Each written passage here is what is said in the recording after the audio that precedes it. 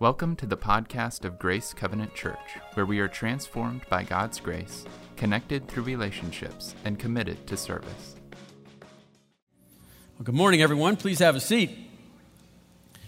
We're finding our way in God's will. It has been my experience that finding your way in God's will is not too different than teaching a little toddler how to walk for the first time. When parents are teaching their children, they do every single thing they can possibly do to set this little child up for success. So they clear a path, right? There's constant, perpetual encouragement. Come on, and you're there at the other end, just straight. Come on, come to me, right? And then it just grows from there. I think that's what happens in our learning to hear God's voice. We start off young, and when we're young in the Lord, it's been my experience anyway that He responds quickly and usually in tangible ways. You think, wow, this is great.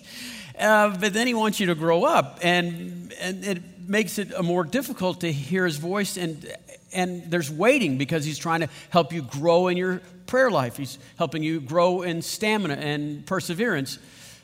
One great theologian said, faith is waiting. That's what it is. It's waiting on the promises of God. And sometimes He's building us in that area that we need strength. Sometimes it's building us in the area of community. That happens as well. Now, it's very important that we learn how to find our way in God's will, because not in your spiritual chronology, but rather when you're younger in life, the decisions that you're making are honest. Most of the time, they're usually between two goods. You're choosing between two goods, and you're trying to maximize these two goods. And the thing you have to learn to live with is buyer's remorse, so you don't look back and say what could have been, what might have been. So you just make your choices, and you choose from jobs. You choose a job, and you choose a place to live, and you choose a church, and then you just get in there and you do it. You just make the choice and do the choice. As you get older in life becomes more difficult, and it becomes more complicated, and there are several choices where you're choosing between two evils now. As life gets complicated and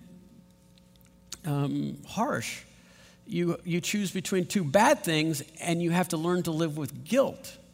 That's what it means to be mature sometimes, is learning to live with guilt, because you're choosing between two evils. And sometimes when people are making that transition to, oh, look, all these good choices, I'll just choose one, to just nothing but bad choices, they're asking people advice. They're searching out the right answer, and there's not a right answer.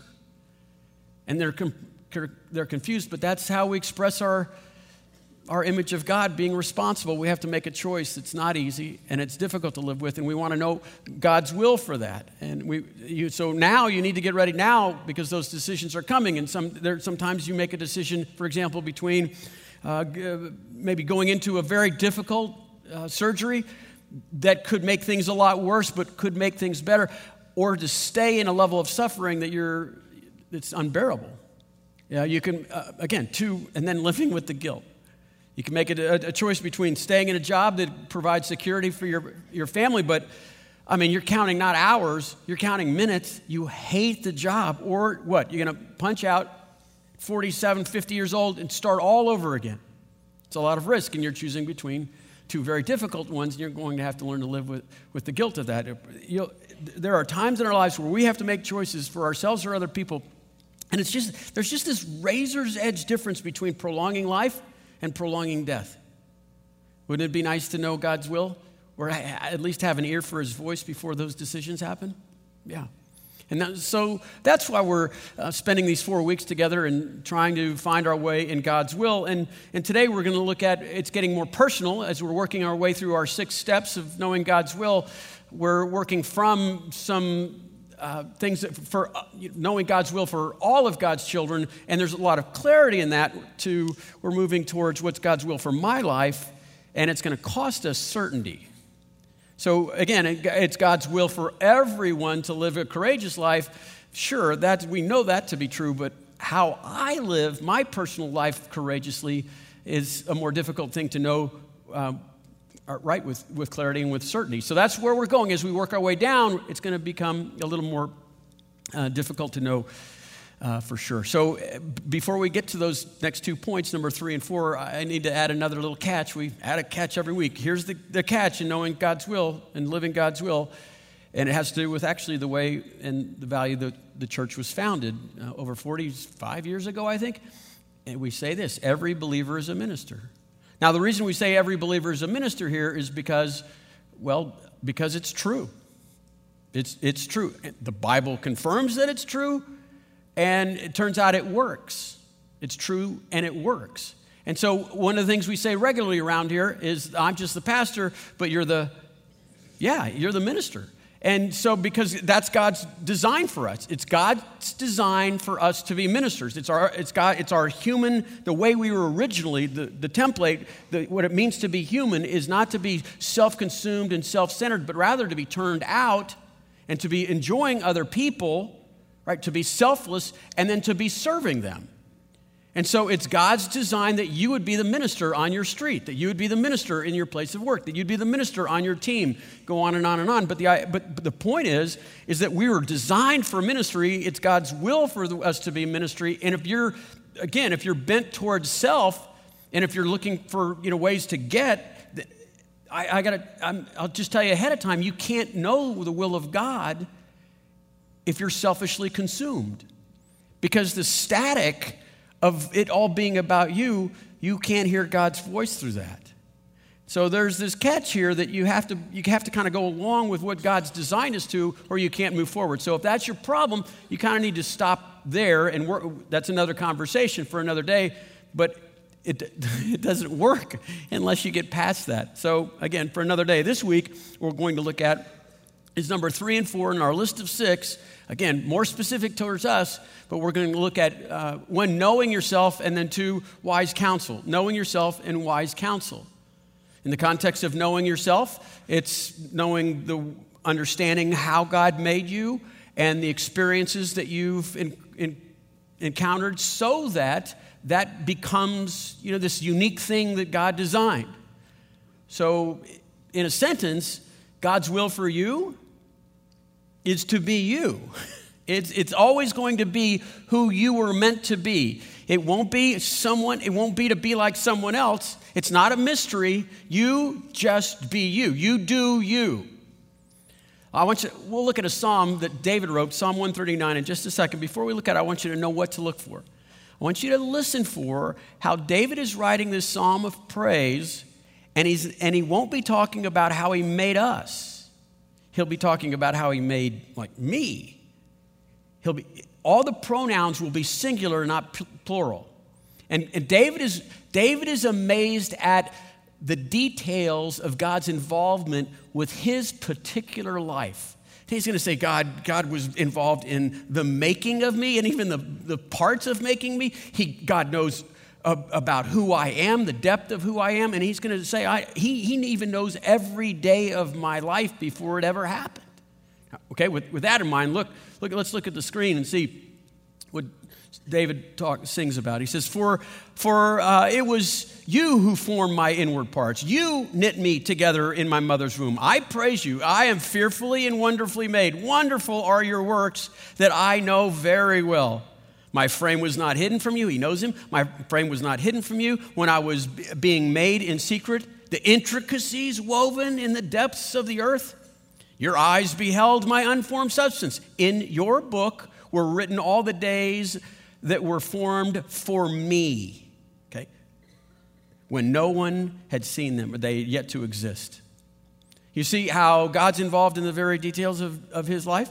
You see how God's involved. So you are to know that. God is pleased with that. You are to learn and know that. Let me give you 3 ways. This is a very practical sermon, right? This is an application-driven sermon. 3 ways to discover who you are, to find out who you are. The first step is to know yourself is discovery. By the way, this doesn't happen once. We're going to keep doing these 3 cycles several times in our life as we become more self-aware. But the first one is just discovery, where you're just taking inventory of things about you. You want to start with the way that you were made, your design, right? Your natural talents and abilities. Look at that. Then you want to look at your personality. God clearly loves, variety, because there's so many different varieties. And so to be you, you need to see the personality that God's given you and the very the little details of that. Your heart's desire is a thing that you need to investigate. What motivates you intrinsically to do something? right? Some people love to work, for example, with people that are impoverished. Some people can't do that, right? It's not that they wouldn't want to, but there's something inside of them that's not what they're gifted with. That's not what they're motivated to do. So you look at those gifts and motivations and talents, and then you want to look at life experiences and spend some time here, because life experiences are often a significant influence on what we've become. So you look at your family background, right? You look at your educational background. You look at your vocational. What subjects did you like in school, for example? And then what things in business or in the marketplace did you feel like you excelled in? Look at your spiritual experiences. How did they happen? Where did they happen? Could be a clue. God's will for your life. Ministry experiences. In what ways have you touched other people and served other people that had an impact? And then finally, don't avoid this one, because it could be the key, and that's experiences of pain and suffering. Because pain and suffering can teach us truths that no other source can.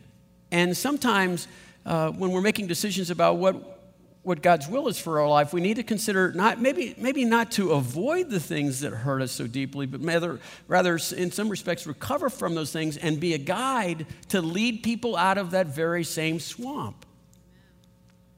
Who better to do it than you, right? And then here's the thing: when you look at a gift, gifts, experiences, personality, the temperament, all those are all bundled up to give you a bullhorn, a clue to tell you how God made you so that you would be you in ministry. And there's no reason to be shy or anything but proud about what God has done in your life. So if you're a leader, lead. If you love to serve, then serve. If you're a teacher, teach. If you're an administrator, administrate. Right? Figure these things out. And then you do those things. If you need help figuring them out, oddly enough, there's a class this summer called Gifted to Serve. You could join that class. They would work you through this. But these gifts and abilities they're to be used for God to bless. Listen, I know the biggest donor, the biggest financial giver at Grace Covenant Church for the last 3 years, the accounting department at our church.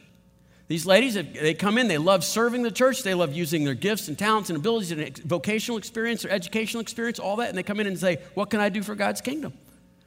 And they've saved us so much money, it's been more than anyone else has even contributed. So you see, don't limit God in the way he's going to work in your life. Find that, discover. First step is discovery, the second step is acceptance.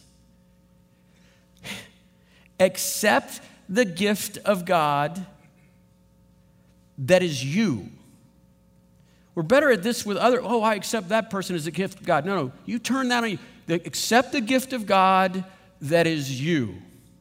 I'll never forget when I was in graduate school, I was taking a bank of counseling classes, and we had a visiting professor in. He had a number of years of experience. And so during a question and answer time, somebody said, what is the most common malady that you're finding in your clients that if you could wave a wand, you'd stop? Just like that. Didn't have to stop and think.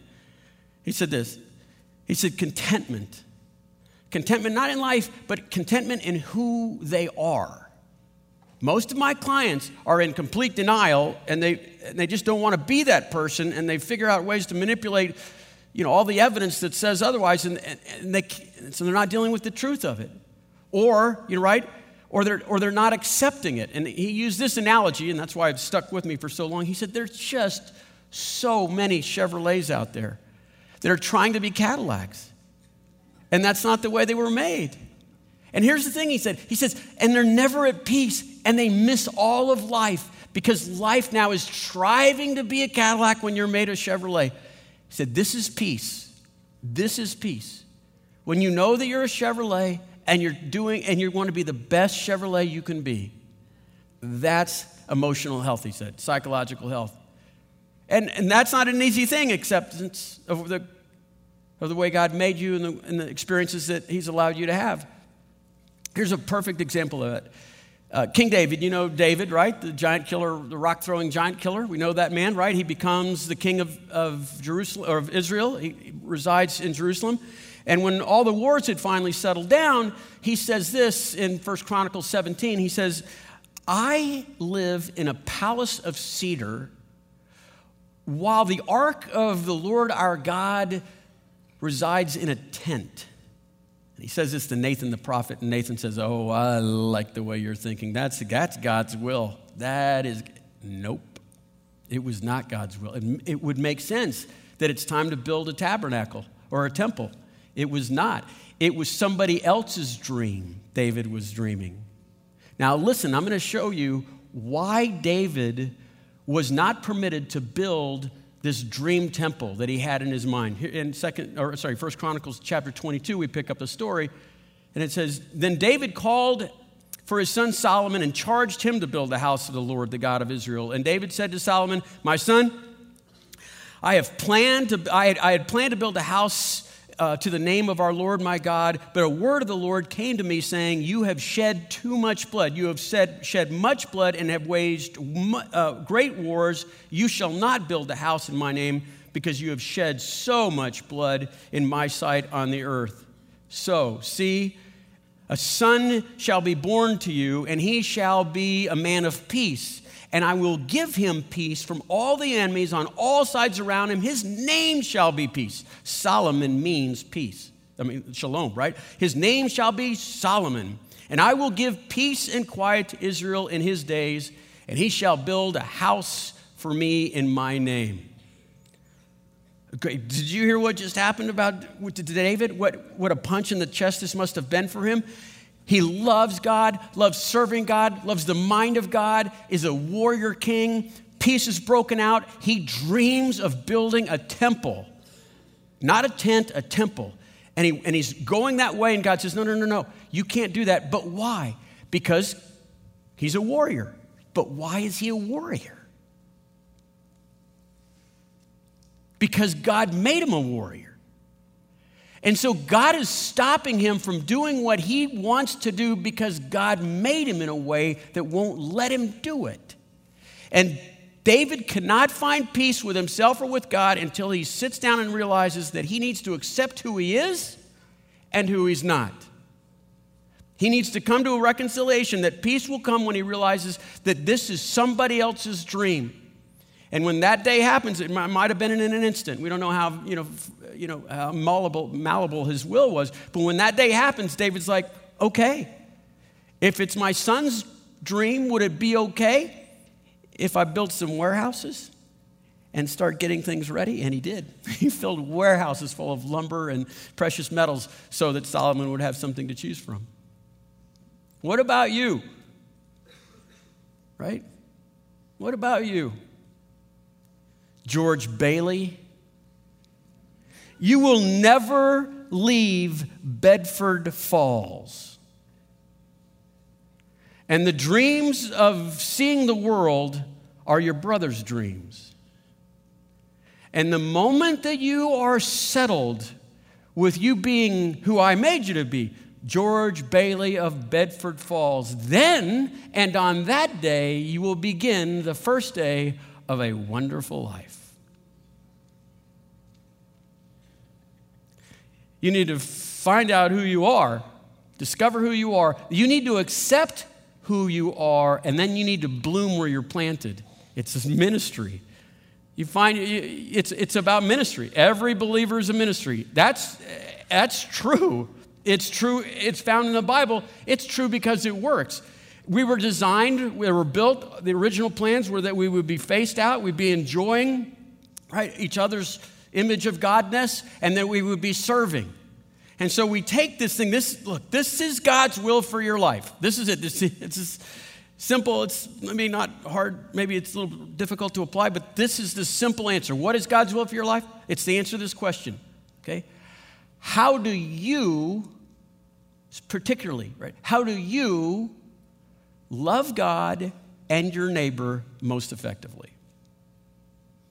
How do you love God and love your neighbor most effectively? You find out who you are, you accept and enjoy that person, you don't lower the standards that God has for you to be holy and mature and complete. You don't raise God's standards to be higher than his are. If you're a Chevrolet, don't try to be a Cadillac.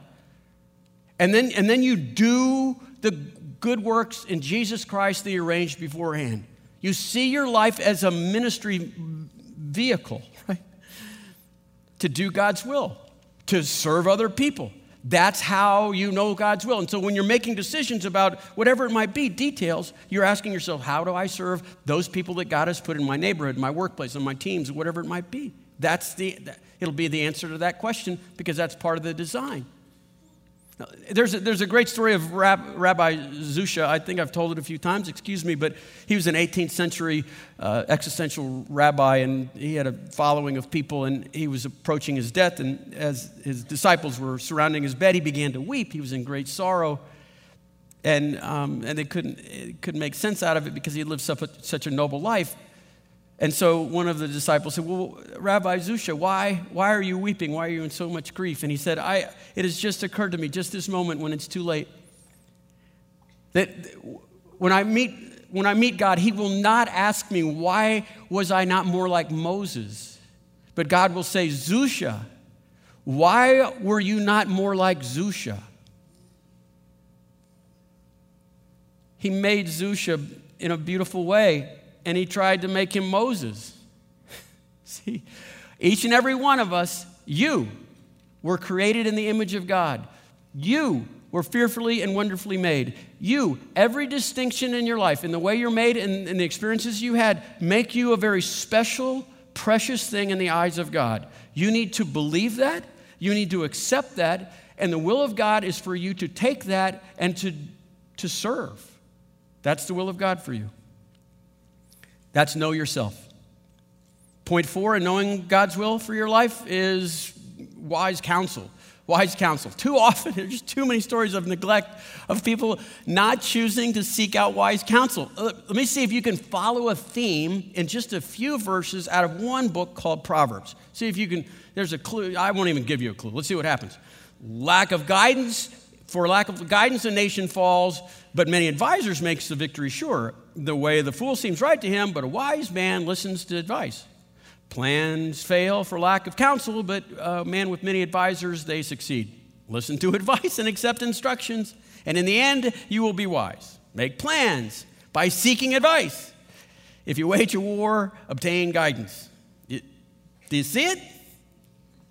I hope.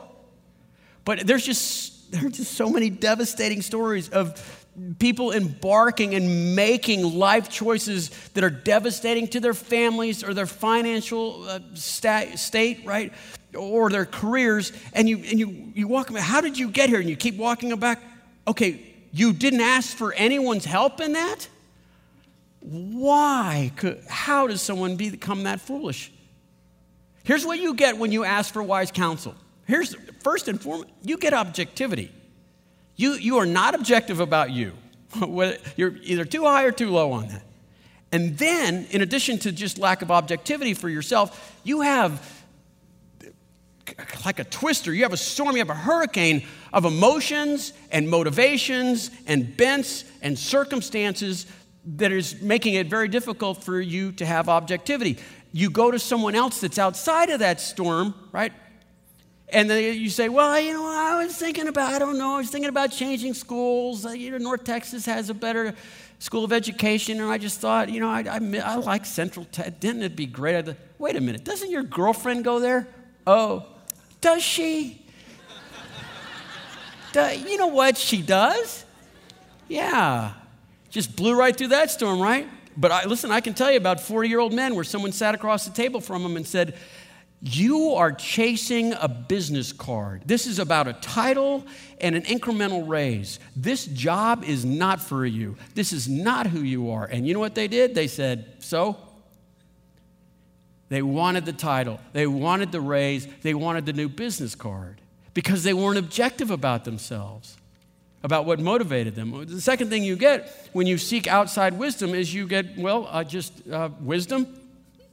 You get other people's experiences, other people's mistakes. And this is not, by the way, living by committee where you just seek out other people and then you do what the 51% say. It is not cheating the system because we said earlier in our series, we said you still have to do it in order. You can't be seeking advice so that you don't be you're not studying the Word of God. You're not pursuing an intimate prayer life with God, right? It's not that. It is this. It is crawling up and standing on the shoulders of other people that have lived lives like you and getting a distant view of the consequences of your decision. Seek advice, wise counsel. Seek wise counsel. Here's how you get that. Or, here's ways to get it, okay? There's two types in many respects. There's like spiritual wise counsel, and then there's just like experience wise counsel. And I'll tell you why you need to go for both. Spiritual wise counsel is a lot of decisions we make have spiritual consequences to them, to you and your family, maybe your children or the people that you work with. And so you need to pursue people that know God well. They know how to apply God's word. It's a big thing. Apply God's word, and you seek them out. And you make decisions with their help. Where do you get those people? Church. One of the reasons the church exists. Our church was built on the foundation of mentoring. And so at this church, we have men and women who do career counseling and marriage counseling and parent counseling in all these forms. We have Sunday school classes and adult communities set up for that. That's where you go for that. It'd be a good thing to do. Now, so there's spiritual counseling over here, wise men who know the Word of God and know how to apply it. There's also just experiential counseling. And these are people that have figured out how to negotiate life, sometimes the hard way. And they know you well. They know you well. First time I was looking at God's will in a big issue, I was told only one matters, only spiritual counseling. And they kind of negated just wise counsel, experiential counseling. And here's what happened. It changed my life because this was a huge decision for me. It was in my last year of college, and I was making a decision like any day about whether or not I would pursue law school or if I would go into seminary, which is Graduate School of Theology. And so I sat down with people to seek spiritual counsel, and they gave me some advice. And then I sat down with my parents. They know me well. They love me. And so I thought I'd seek their advice. Not necessarily spiritually centered. So I wanted to get them before they got to bed, which was about 8:30 at night, 9 o'clock, they're gone. Just got to get them. Sat them both down, had great expectations of how it would work out. Did not work out that way. Just told them, I said, hey, here's the thing. It's time for me to choose. And I'm seriously thinking about going to seminary instead. And my mom just began to weep, just cry, and almost uncontrollably. And she said that it was a bad decision and that she thought that I was wasting my life. And I think inside she was a little embarrassed for me, to choose that route.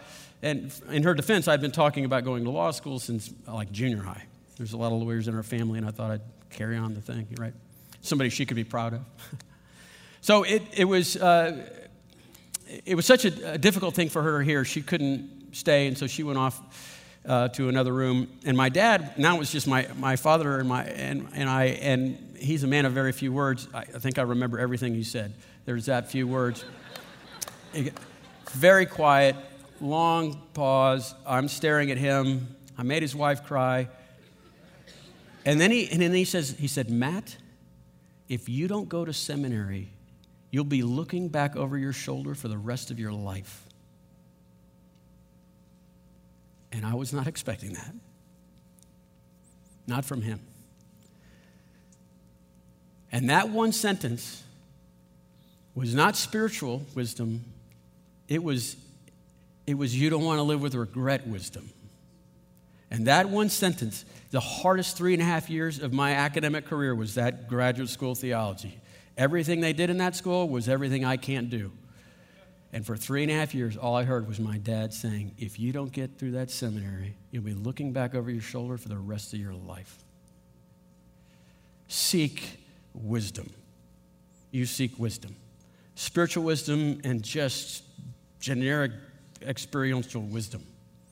Here's how to get it. 5 things you have to do to get godly wisdom. Okay? 1, you have to be honest with your bent. I'm going to try to be fast here. You sit down with someone that maybe hopefully knows you well, and you just say, okay, here's my bent. And bent means that you were designed to drive straight or ride straight, but something went wrong, and now this is what has constantly pulled you into oncoming traffic most of your whole life. And you hopefully by now you know that, right? So you're a people pleaser, and I always want to be one of the cool kids, and I keep making decisions, and it keeps getting me in trouble that way, right? I'm a lazy person, and I always default to whatever's easiest. I'm a greedy person, and whatever has the most money, that's what I choose. Tell them you're bent. They've got to know what to compensate for. Second, be honest with your fear. Be honest with your bent. Be honest with your fear. Most of us make decisions based on fear, and sometimes they're related to the bent. I'm a people pleaser, and I'm afraid to be alone, right? And so you tell them that because there's this riptide that cuts us up underneath, right, and just swoops us out to sea. If we don't know what those are, the tide that's pulling us is affecting our decision making. Tell the person of wise counsel, I'm going to be honest with my bent. I'm going to be honest with my fears. These are the things that are really motivating me. 3, you tell them, the theme here is truth. Tell them the whole truth. Tell them the whole truth. So many times we tell a story of our life when we're seeking advice, and we leave out very important information that's usually shameful. And when a person gives advice and they find out later this other thing was going on, they go, well, if you'd have told me that, I'd have given you a different set of advice. Trust them or don't seek advice from them. Okay? And then the next one, to ask for the whole truth. Okay? Tell them the whole truth, ask for the whole truth. When people give advice, here's what's happening most of the time. When people give advice, they give you about 80% of what they want to tell you. Because the last 20%, 10, 20%, it's going to be very difficult to hear and might even end the relationship. And they won't go there, but if you ask them, they will. So you're asking for advice. This is a big, honest conversation, and you say, what are you not telling me? Is it 10%? Is it 20%? Okay, why don't you give me 5 and we'll just work our way. I'll tell you when to stop, right? But tell me this part you're not telling me. Tell me everything I need to hear. This is an important thing. I want to be in God's will. Then last, listen. If you've gone through these 4 steps of honesty and like full-blown truth in the face, it's going to be easy to say, I don't want to do this. I don't want to hear this. The point is, if change, you must be willing to change. That's how you get godly wisdom. You lean into the truth and let it punch you, but you come out a better, you're able to do God's will for that. Let me just review real quick. We're at 4 points out of 6.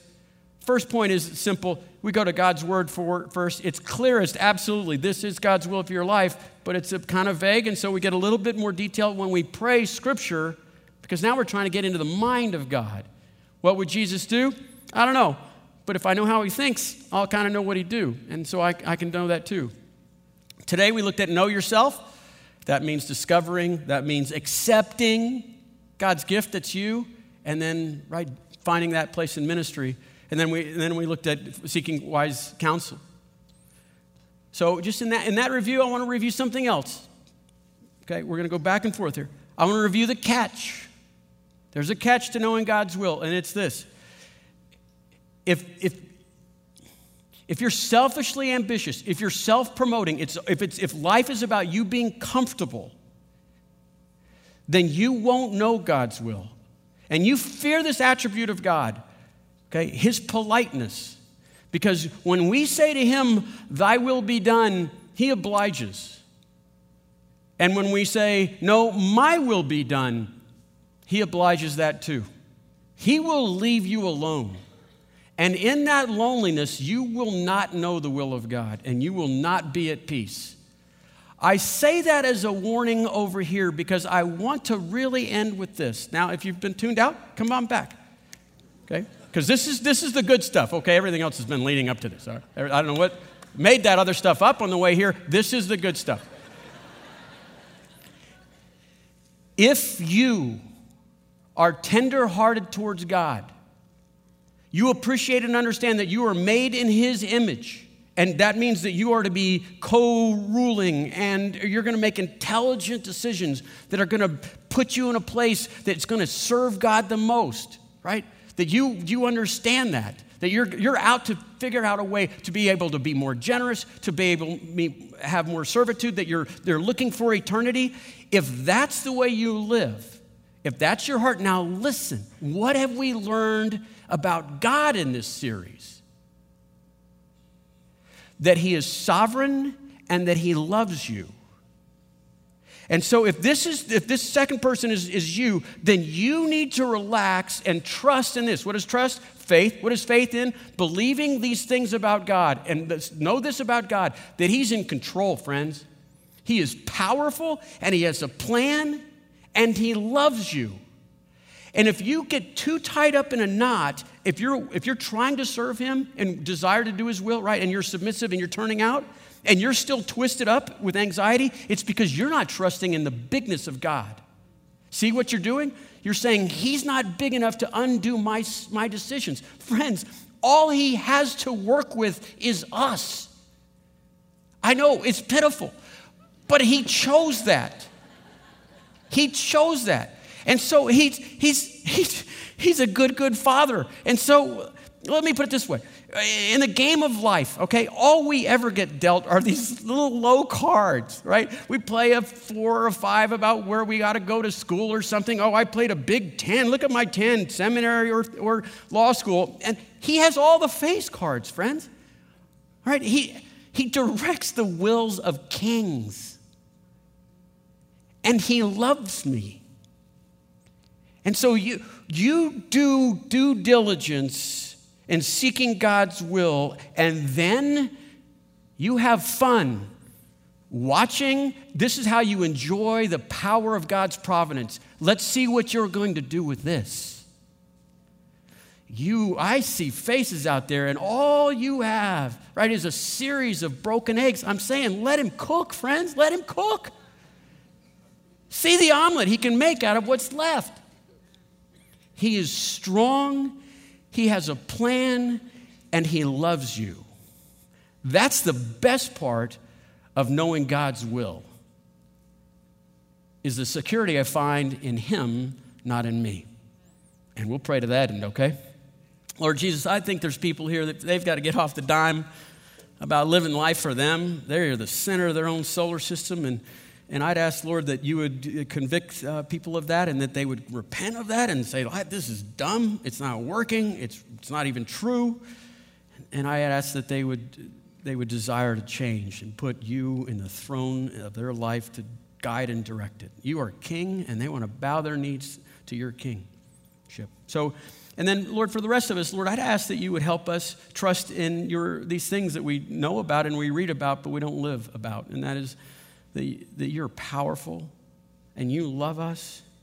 And then we need to rest in how we were made and what we've experienced so that we might turn out from our injuries sometimes and serve other people, that we would see ourselves as a peaceful George Bailey that lives a wonderful life, the life that you made for us. We will not choose to pursue other people's dreams, but the dream that you have for us. We'll find peace there, and we'll give you glory. You'll ask one day, why weren't you more like you? And we'll say, we were as much as we could be of who you meant us to be. We pray for that end, right? In Jesus' name, amen. For more information about Grace, visit our website at grace360.org.